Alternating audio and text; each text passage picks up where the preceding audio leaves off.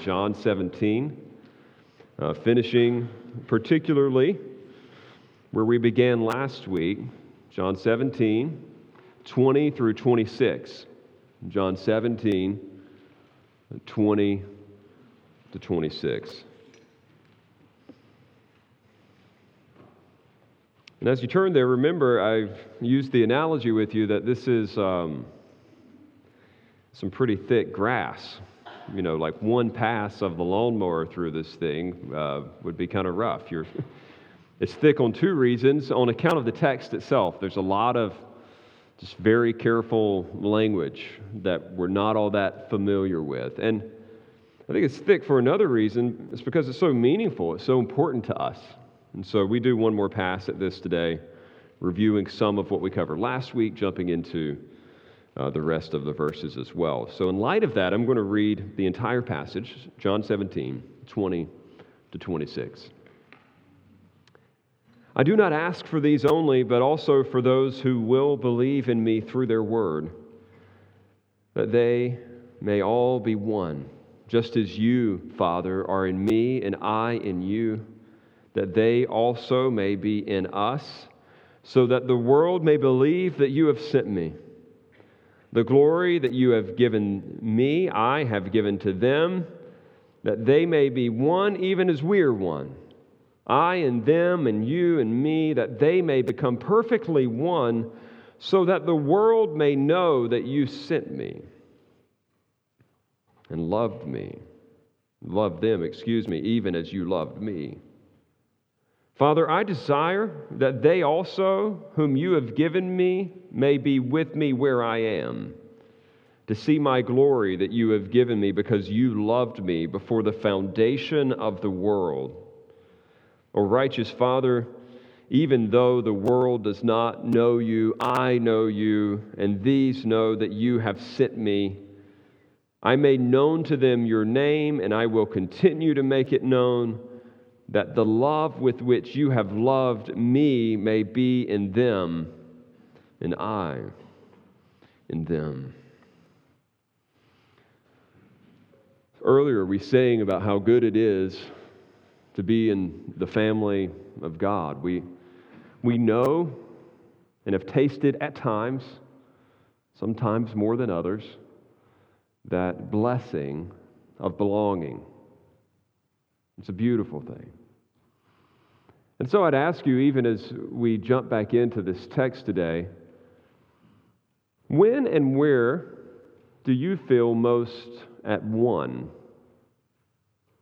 with others? When and where do you feel most at one with others?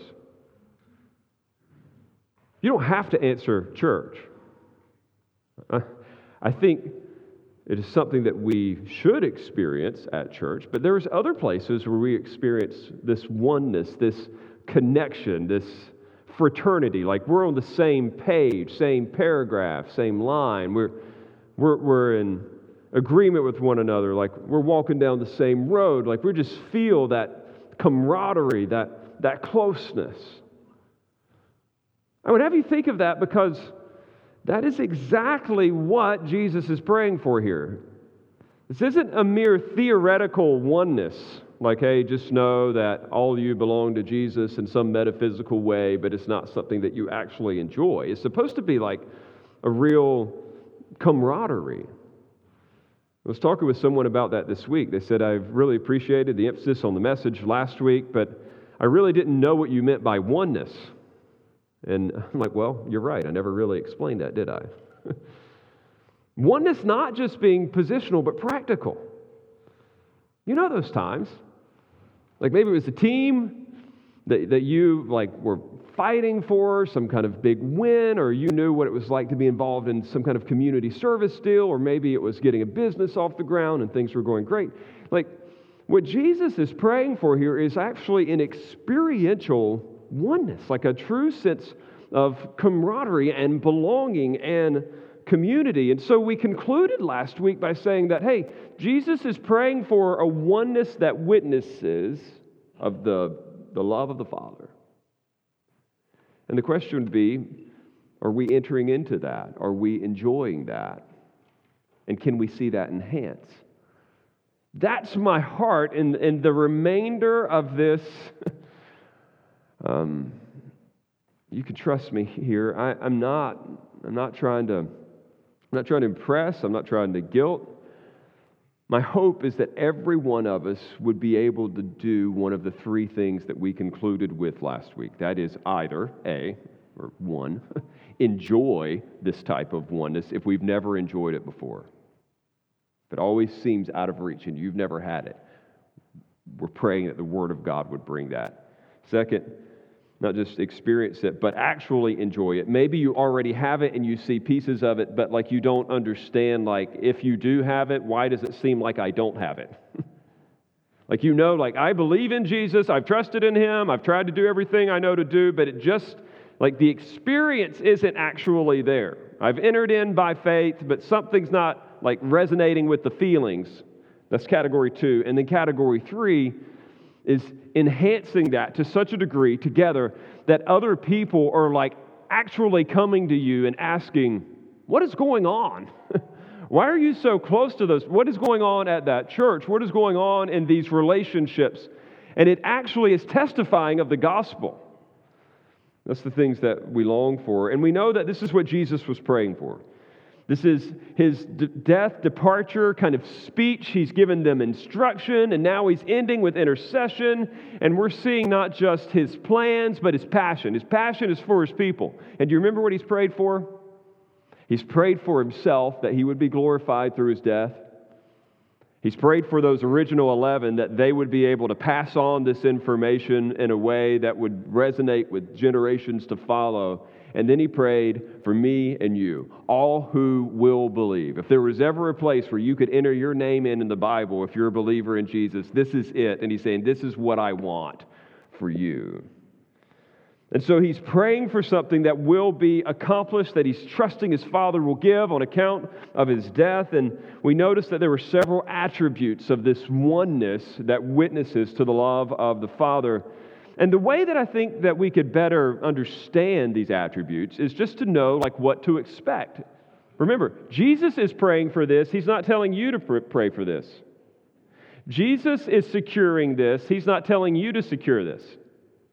Like if you write down these attributes of this oneness that witnesses to the world as like the checklist of the things that you need to be doing this week, you're going to totally miss the point of the sermon. That's not where we're headed.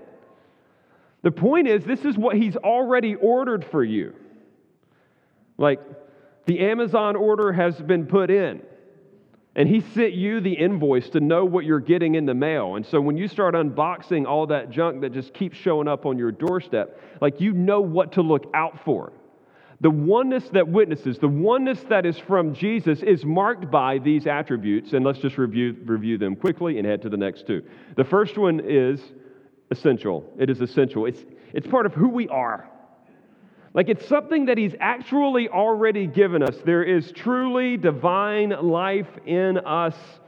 It is something that we have. Because He gave us the Spirit, we now are alive in some invisible way. You see that in verse 20. He says, I do not ask for these only, but also for those who will believe in me through their word, that they may all be one, just as you, Father, are in me and I in you, that they may also be in us, that the world may believe that you have sent me. Notice that. We're to be one with Jesus, just like Jesus was with the Father. The way I heard one person put it this week is that we've already been invited into the center of inter-Trinitarian fellowship. You're not just kind of like close to God anymore. He has enveloped you in Himself. You have the divine life in Jesus. You are united to Him, and through Him you're united to the Father. I mean, it's a beautiful thing. And what I want you to notice about this essential oneness is that it is invisible and it is static. This is different from the second one. The second one is missional oneness. That's visible and dynamic. This one is essential. It's invisible and it's static. It doesn't change. You don't have more of the life of God one day and less of the life of God another day. And it's not something that you can actually see. As much as we like to say stuff like, yeah, I could just really tell that person was a Christian, there wasn't like there was something glowing above them that gave the sign. It's just, they don't always look like what you think they would look like. It's something you can't see, but it's already there. So this oneness is something that's already been achieved. It's essential, but it's also supposed to be expressed, which leads to the second attribute. Do you remember that one? Missional.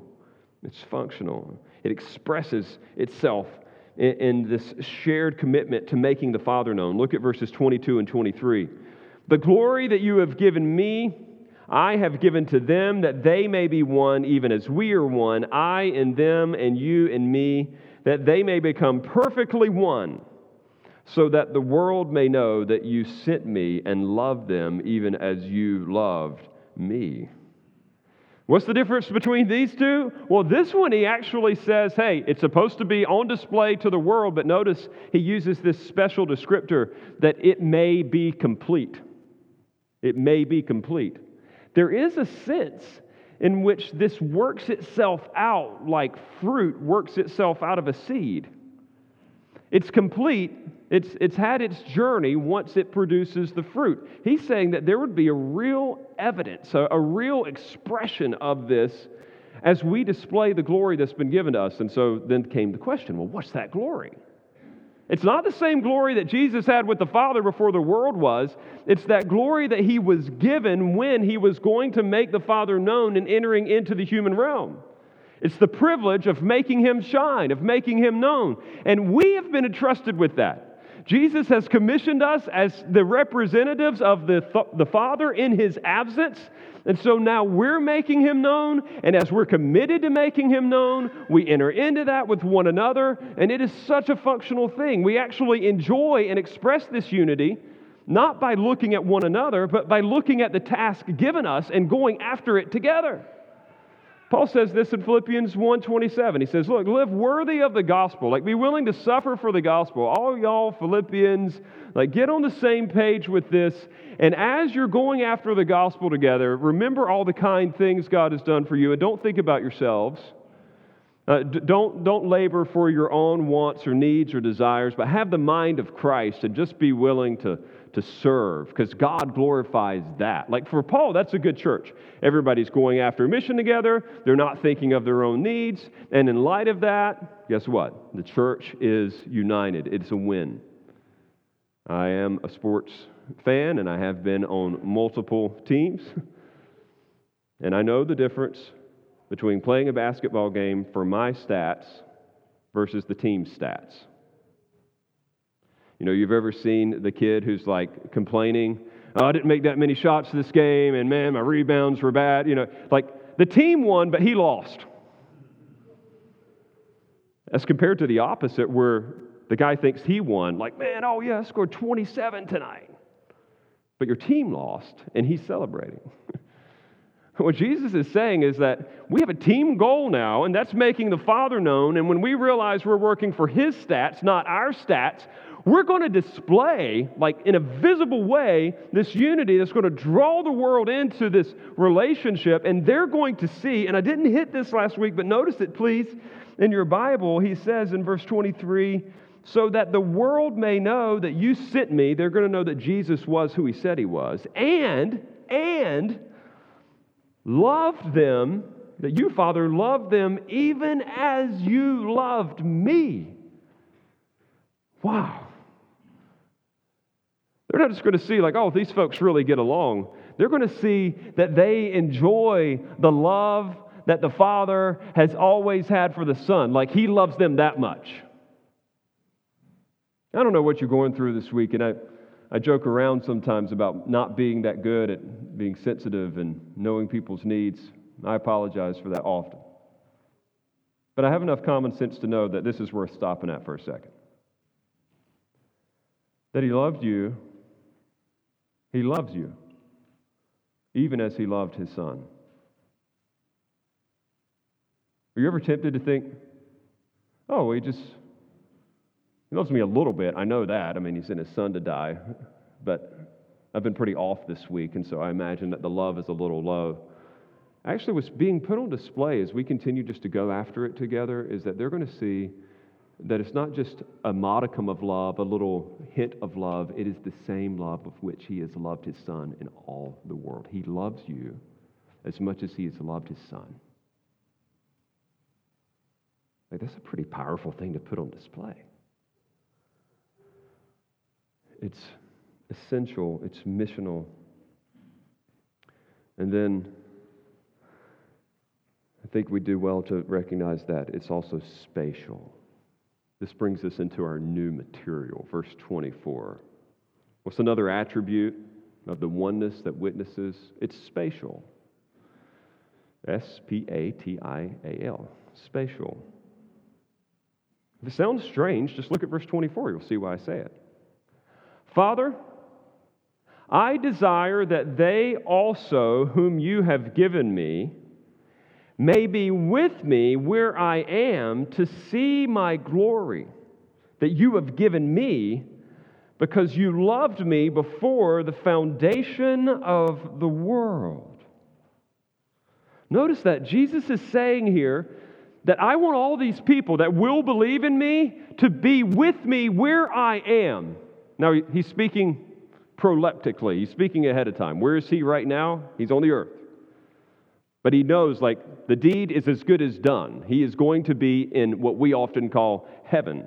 And so he is saying, like, I am praying that they would be with me where I'm going to be forever. I want us all together, which that makes sense, right? Like, if you're united, if you're one, you kind of all need to be in the same space. He says, I want them all in the same space. I want them all gathered around me. And then notice what he wants them doing. This is kind of stunning. Like, he wants them all in the same room, if you will. But he specifically says that they may be with me where I am to see my glory that you have given me because you loved me.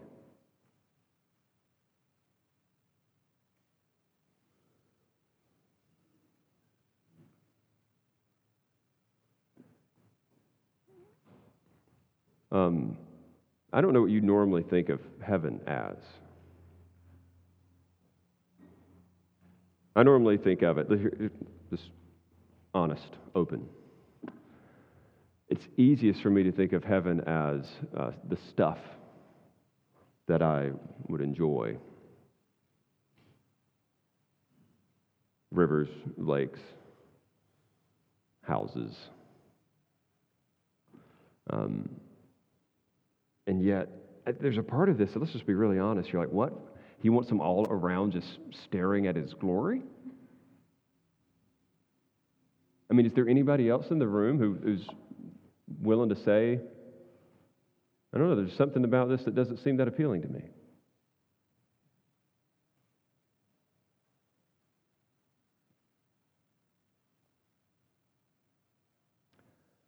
We can't know, friends, what this is because we're too finite, we're too small. But Jesus does have something good in store for us because He says He wants us to see the glory that had been given Him because He was loved before the foundation of the world. Remember we said glory is shining, like something standing out because it's good? There's something about Jesus, about the Son, that the Father has enjoyed for all eternity. And whatever that thing is, it is like, it ignites the eternal love of the Father for the Son. And as the Son is enjoying that love, it is further evidencing how great He is to anyone who could watch it. Now, I know we're in heavy territory, so let me try to make it pretty concrete for a second. I think that we understand that even on a human level, that love itself is not just glorious, but it makes glorious. Love is not just glorious, but it makes glorious. It brings out the best. Like it shines the spotlight on something that's already there. I'm thinking of those who adopt a child.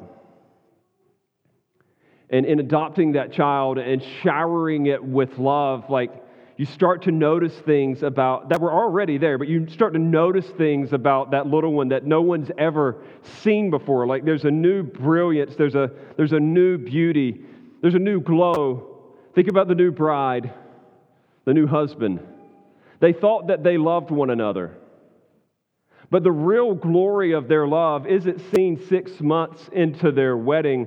It's seen 60 years later, where there's just something more magnificent about this relationship than was ever manifest before.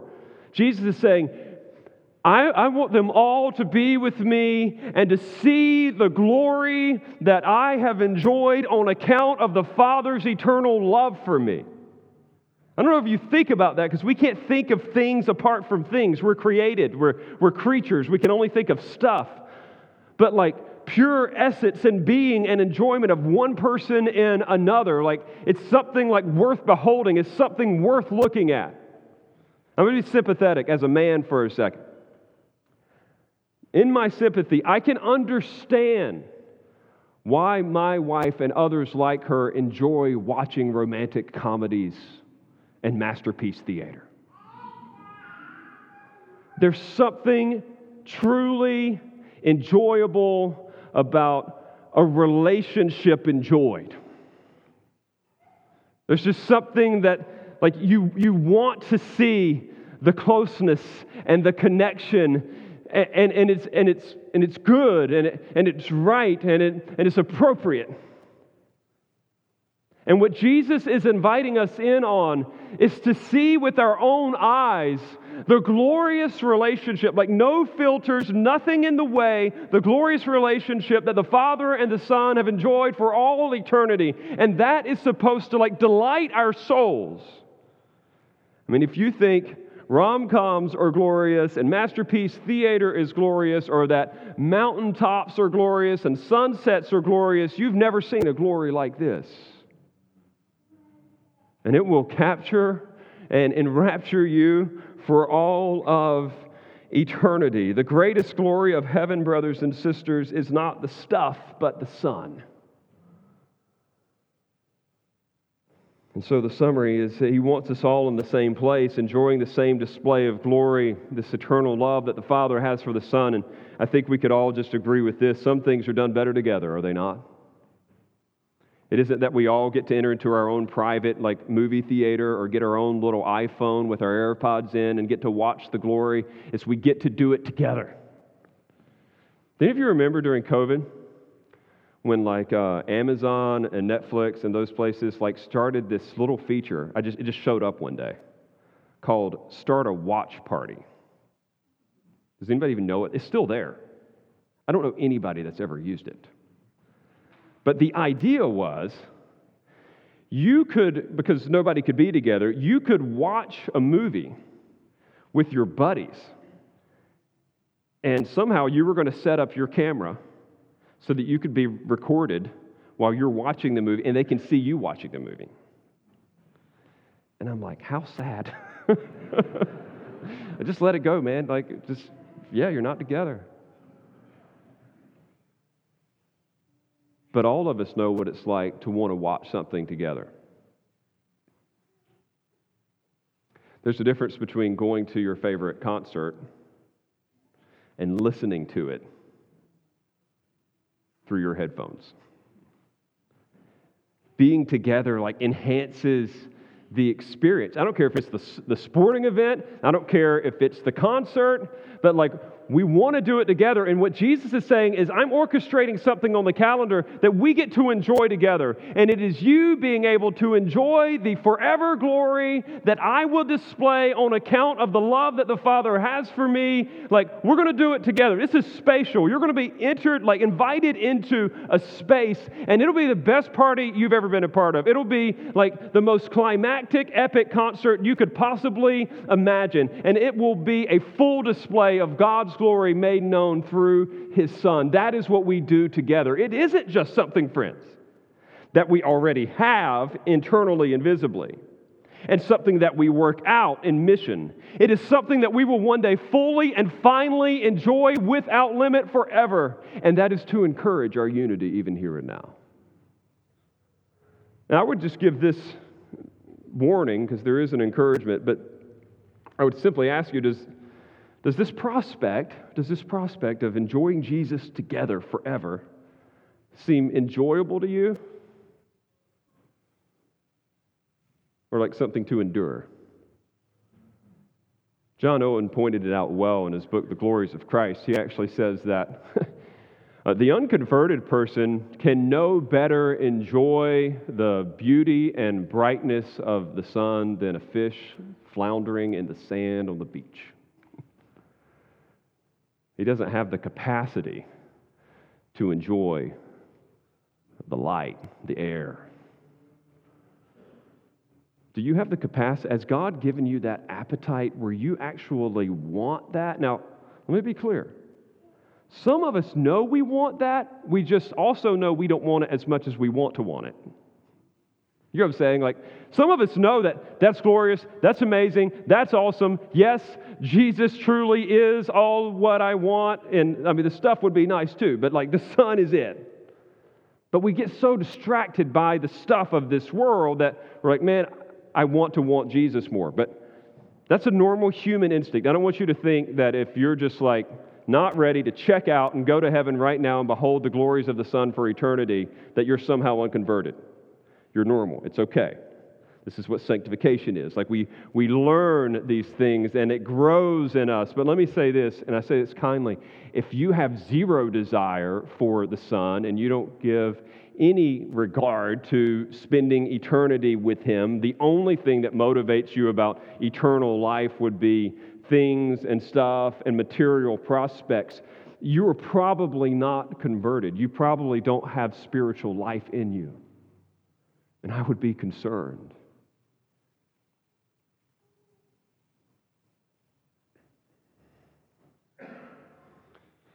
So the oneness that Jesus prays for, it's essential, it's missional, it's spatial, and lastly, it's actually, believe it or not, it's transferable.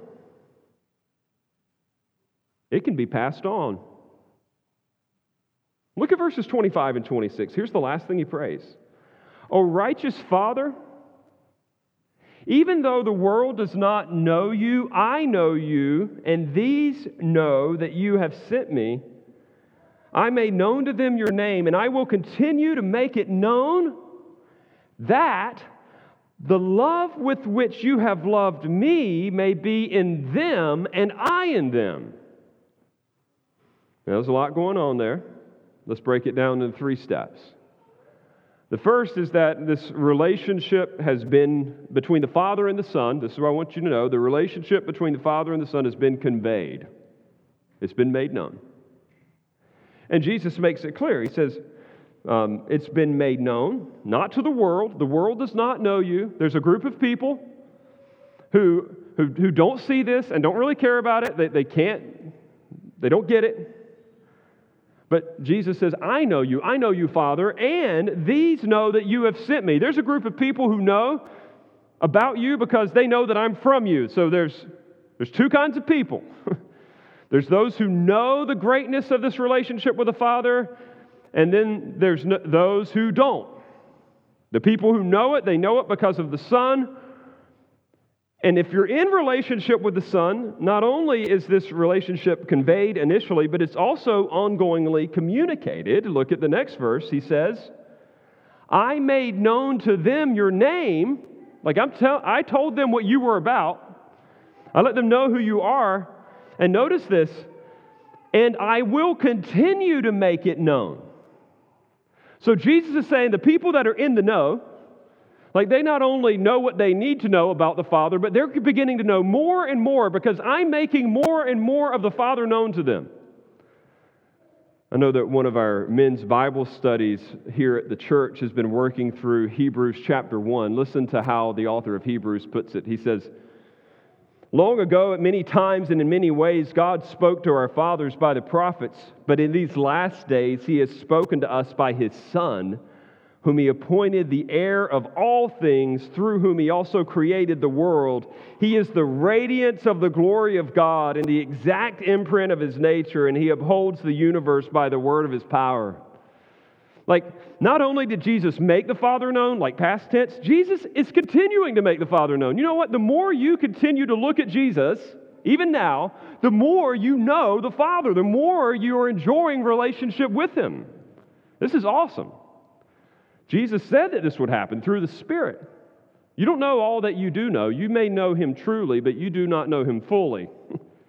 He's evermore making Him known. And so here's the deal. Jesus is saying, like, this is going to happen. You're going to keep knowing more and more of the Father as you keep looking to me. That's what I'm praying for. That's what I want. That's what I desire. But He desires that to an end. He has a purpose for wanting that. He wants you to know the love of the Father for a particular reason. And is that reason, let's just ask a really obvious question, to pass a final exam? No, it's not an intellectual thing. Does He want you, let's ask another one, does He want you to know the Father so that you can copy the Father? Like you just do whatever He does. I don't think that's quite it, but it's a little closer. Let's see why He says that we should continue to know the Father through the Son. Here it is. So that the love with which you have loved them may be in them, and I in them. God transfers His divine love for His Son, like that, the most powerful love over and above the universe, gets transferred into the hearts of those who look to know the Father more. Like, I don't even know how to describe this. I mean, like, I promise I've tried. But like the Father's eternal, infinite, insurpassable, unfathomable love for His Son gets put into your tiny little heart and then begins to go out to other people. It goes in and among them.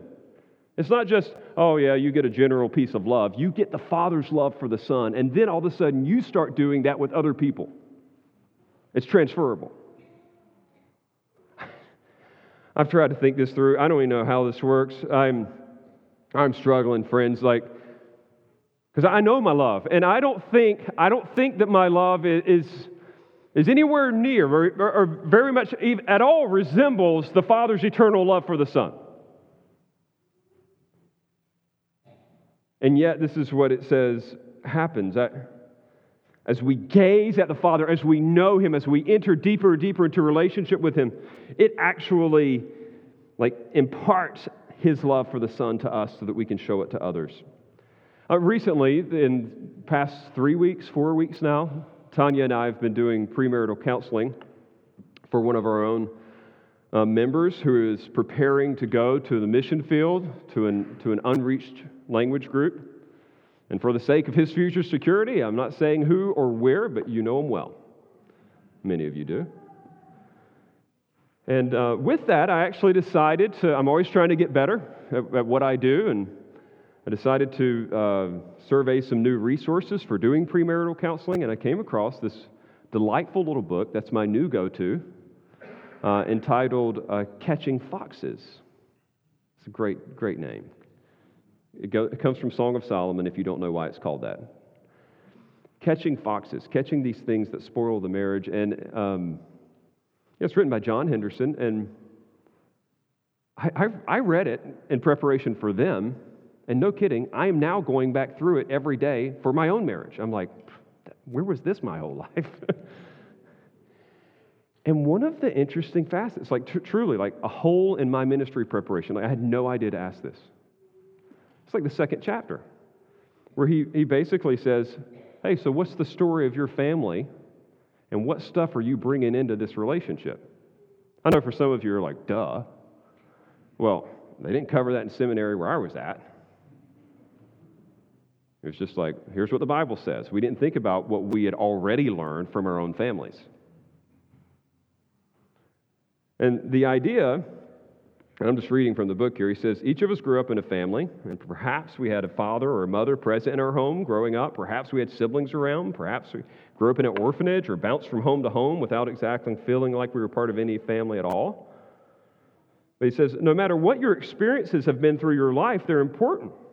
They do not determine you, nor do those experiences compose who you are, but they have influenced what you think and the way you feel and live. They have not caused your view of marriage, family, and life, but they have impacted it. And then you ask this question. Here's the question. This is what the couple is supposed to discuss. What foxes might your family bring to your vineyard? And to this we would add, what features might your family bring to your vineyard? We've been impacted. My kids were asking me the other day, Dad, why do you keep making us cut the grass in a diagonal? I just want to cut it straight. I'm like, well, my dad always cut the grass in diagonal, and that's what he made me do. It's my default. I've watched that man. I watched him for 17 years straight. And I picked up on some stuff. And because he's a human father, some of it's good, some of it's not.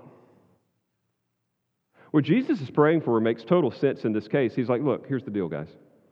I'm praying that you would continue to be enamored with your relationship with the Father. You keep knowing Him. You keep deepening this relationship with Him. And as you do that, that same love that He just pours out in torrent with His Son, you're going to start pouring out in torrent with the people around you. You don't get it by trying really, really hard. You don't get it by passing the right exams. You don't get it by taking a doctrinal quiz.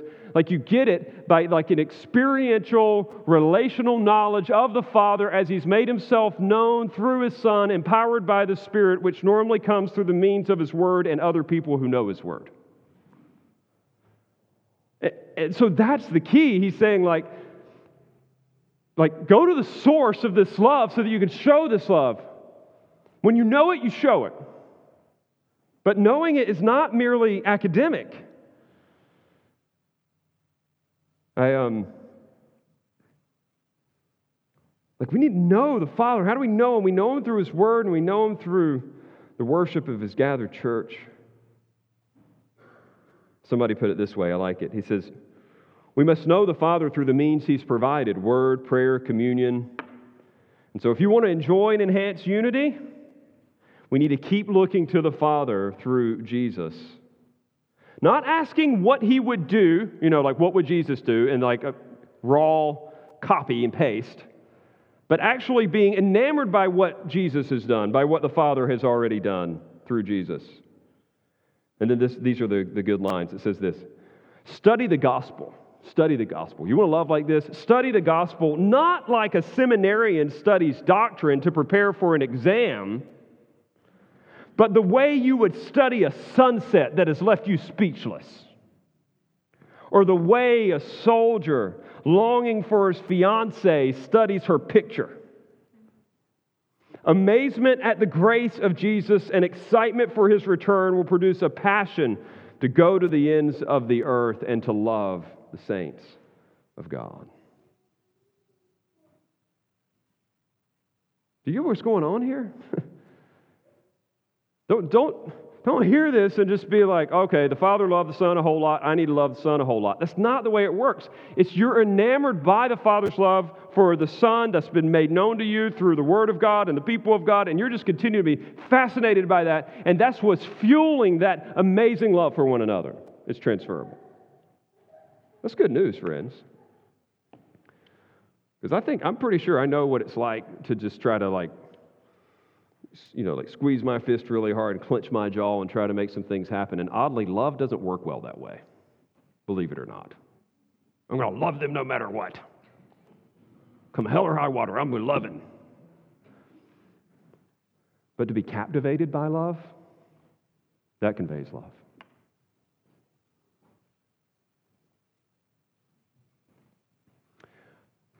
I've always benefited from Dietrich Bonhoeffer's little book on Christian community.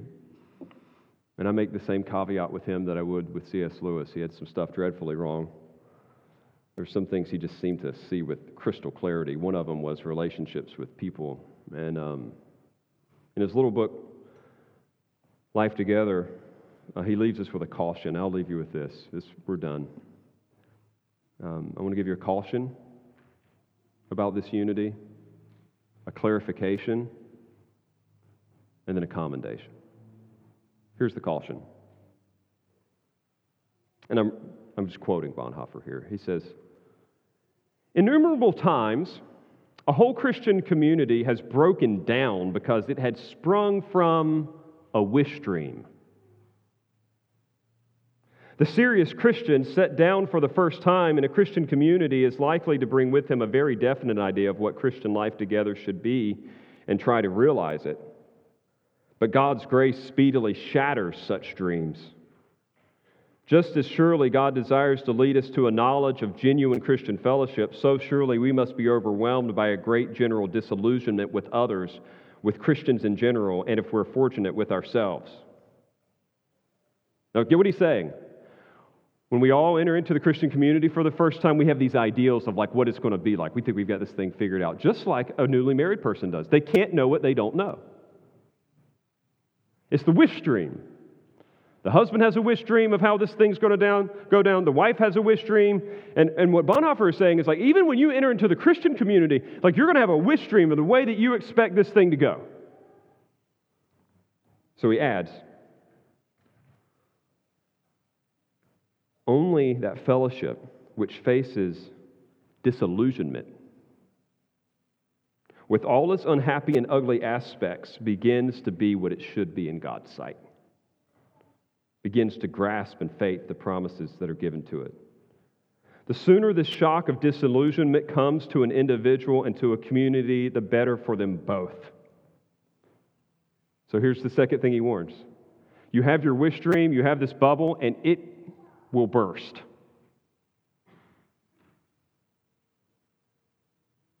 And you're like, it shouldn't be this way. This is not what I wish for. This is not what I was hoping for. And he says, now you're at the point to see the depth of real Christian fellowship. Only when your idol dies can you actually enter into the experience of what God Himself has planned for you. Only when you're disenchanted with what you thought the way the thing should look like can you actually begin to enjoy what God thinks. And again, I get back to the marriage. The husband has very concrete expectations of how that relationship will work. The wife has very concrete expectations. And then they realize, oh, this is a hot mess. I don't know if we're going to make it.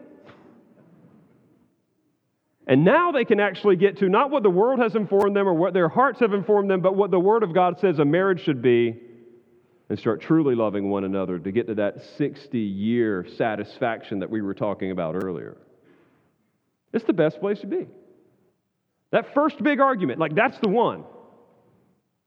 Because now we got to say, well, what does the Word say?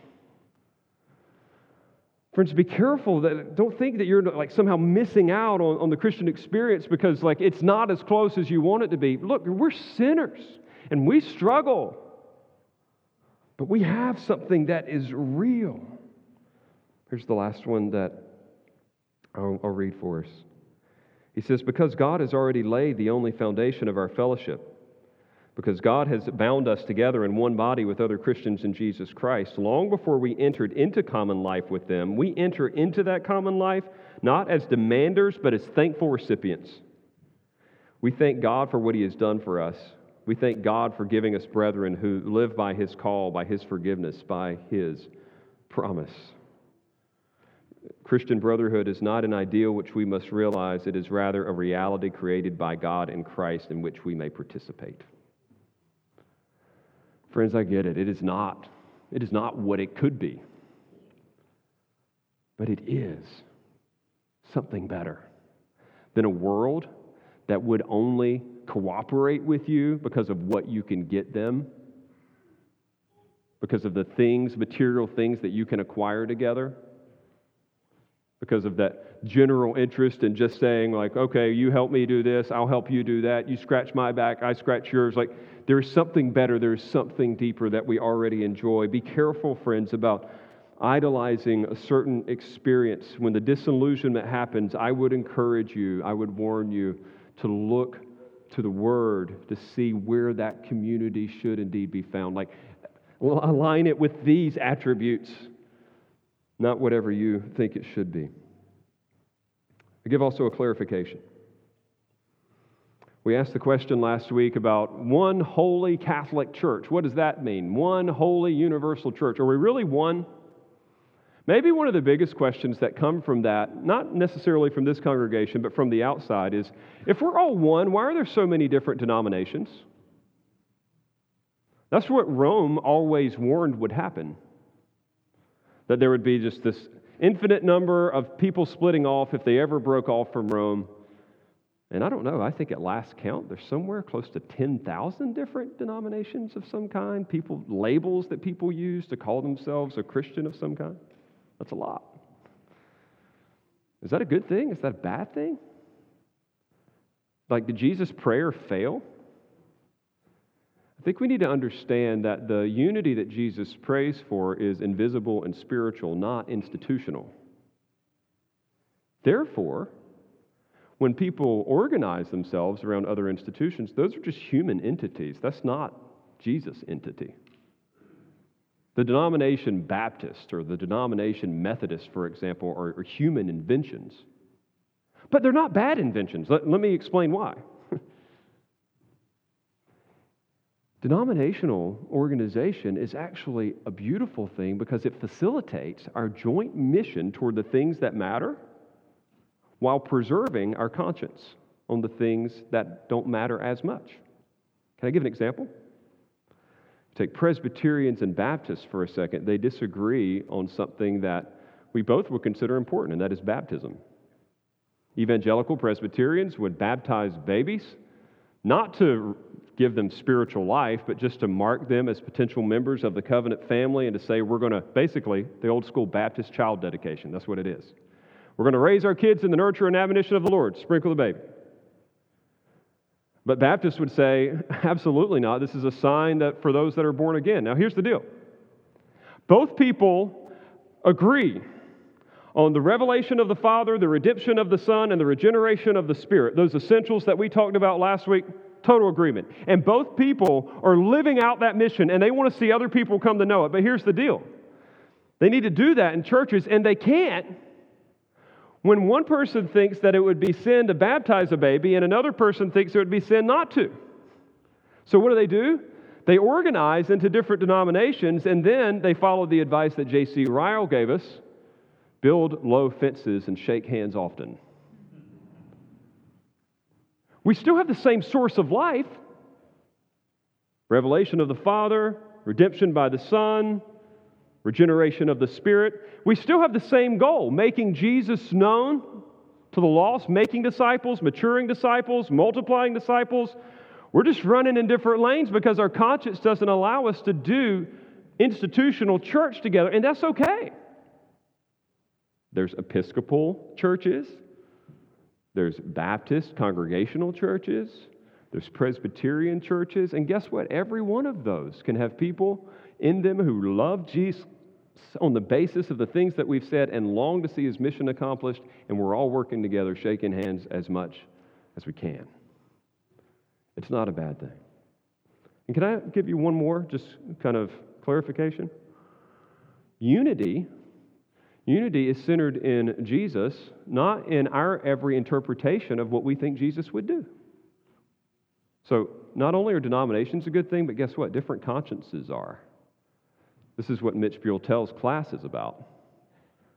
Sometimes we're going to come to really big disagreements on things about how we educate our children or how we treat the government, and guess what? On those particular issues, like, we can fight and argue in a helpful way for clarity, but we recognize, hey, this doesn't give me life, nor will it give anybody else eternal life, so I can agree to disagree with somebody who doesn't land on every issue the same way that I do. We can still worship together. And it's a good thing. It's a good thing. If you want to know more about that, go to Mitch's class. Last thing, can I commend something to you just very practically as we conclude? We already have this unity, and we do agree. I know you could think all day long about 1,000 things that you disagree with someone over, but do you understand how crazy strange it is that so many people would agree that God the Father has revealed Himself through His Son, who has sacrificed himself and risen again from the dead and is ruling and reigning and will soon return, and the Spirit enables other people to enter into that relationship. Like, that's crazy talk, friends. Put that in the op-ed piece and tell me what kind of responses you get. For all those 10,000 denominations that everybody's concerned about, that's almost 10,000 people who would agree on that. 10,000 entities that would agree on that. Anywhere between 1 billion to 2 billion people. And I don't know. Maybe some of them are deceived. Maybe some of them aren't genuinely born again. I get it.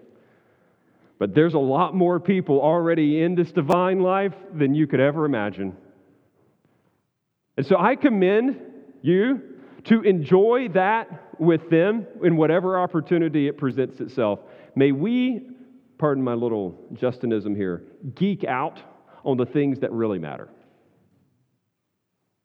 I can nuance. I love a good debate just like anybody else. But let's make that the appetizer or the dessert, not the main course. We enjoy together the revelation of the Father, the redemption of the Son, the regeneration of the Spirit. And can I just offer one more commendation? Not only should you geek out and enjoy this core of Christian doctrine that makes us who we are, I think you should also embrace the signs that Jesus has given of belonging. You know what the two signs are that he gave to mark people off? Baptism and communion. Every organization has a belonging cue. They've got some kind of secret handshake, some kind of way that they do things to let people know, yeah, this person's on the inside. It's easy for us to start setting up our own belonging cues. Hey, friends, don't worry. You don't have to be creative. Jesus already gave us one. And if someone is communing with you at this church, someone has been baptized into this fellowship, go all in on that. These are who we're identifying as family, people that we want to love and care for. We want to do the same for all those who also have entered into those same signs on the basis of the gospel. A caution, a clarification, a commendation. It's a huge topic. But here's the deal. We rest on this. Jesus has already prayed for it. You may not have it all figured out, but He's doing it whether you get it or not. For some of you, that may be entering into it by faith today. Turning from your sin, trusting in Jesus. For many of you, that's already done. Now enjoy it and enhance it through continuing to follow after the mission Jesus has given us. Let's pray, and then we'll sing a closing song of praise, all to the glory of Christ and His people.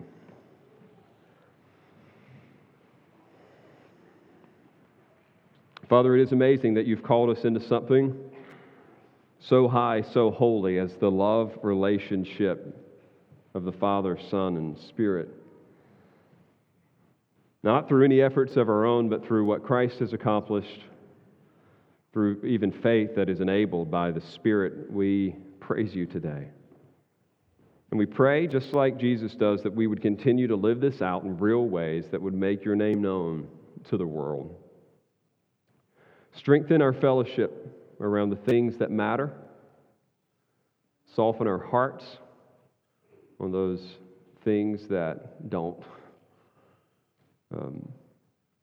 Supply everyone here with not only the knowledge of this, but the experience of this oneness that we already have in Jesus. And through it, we trust that Christ will be glorified in His united people. And it's in His name we pray. Amen.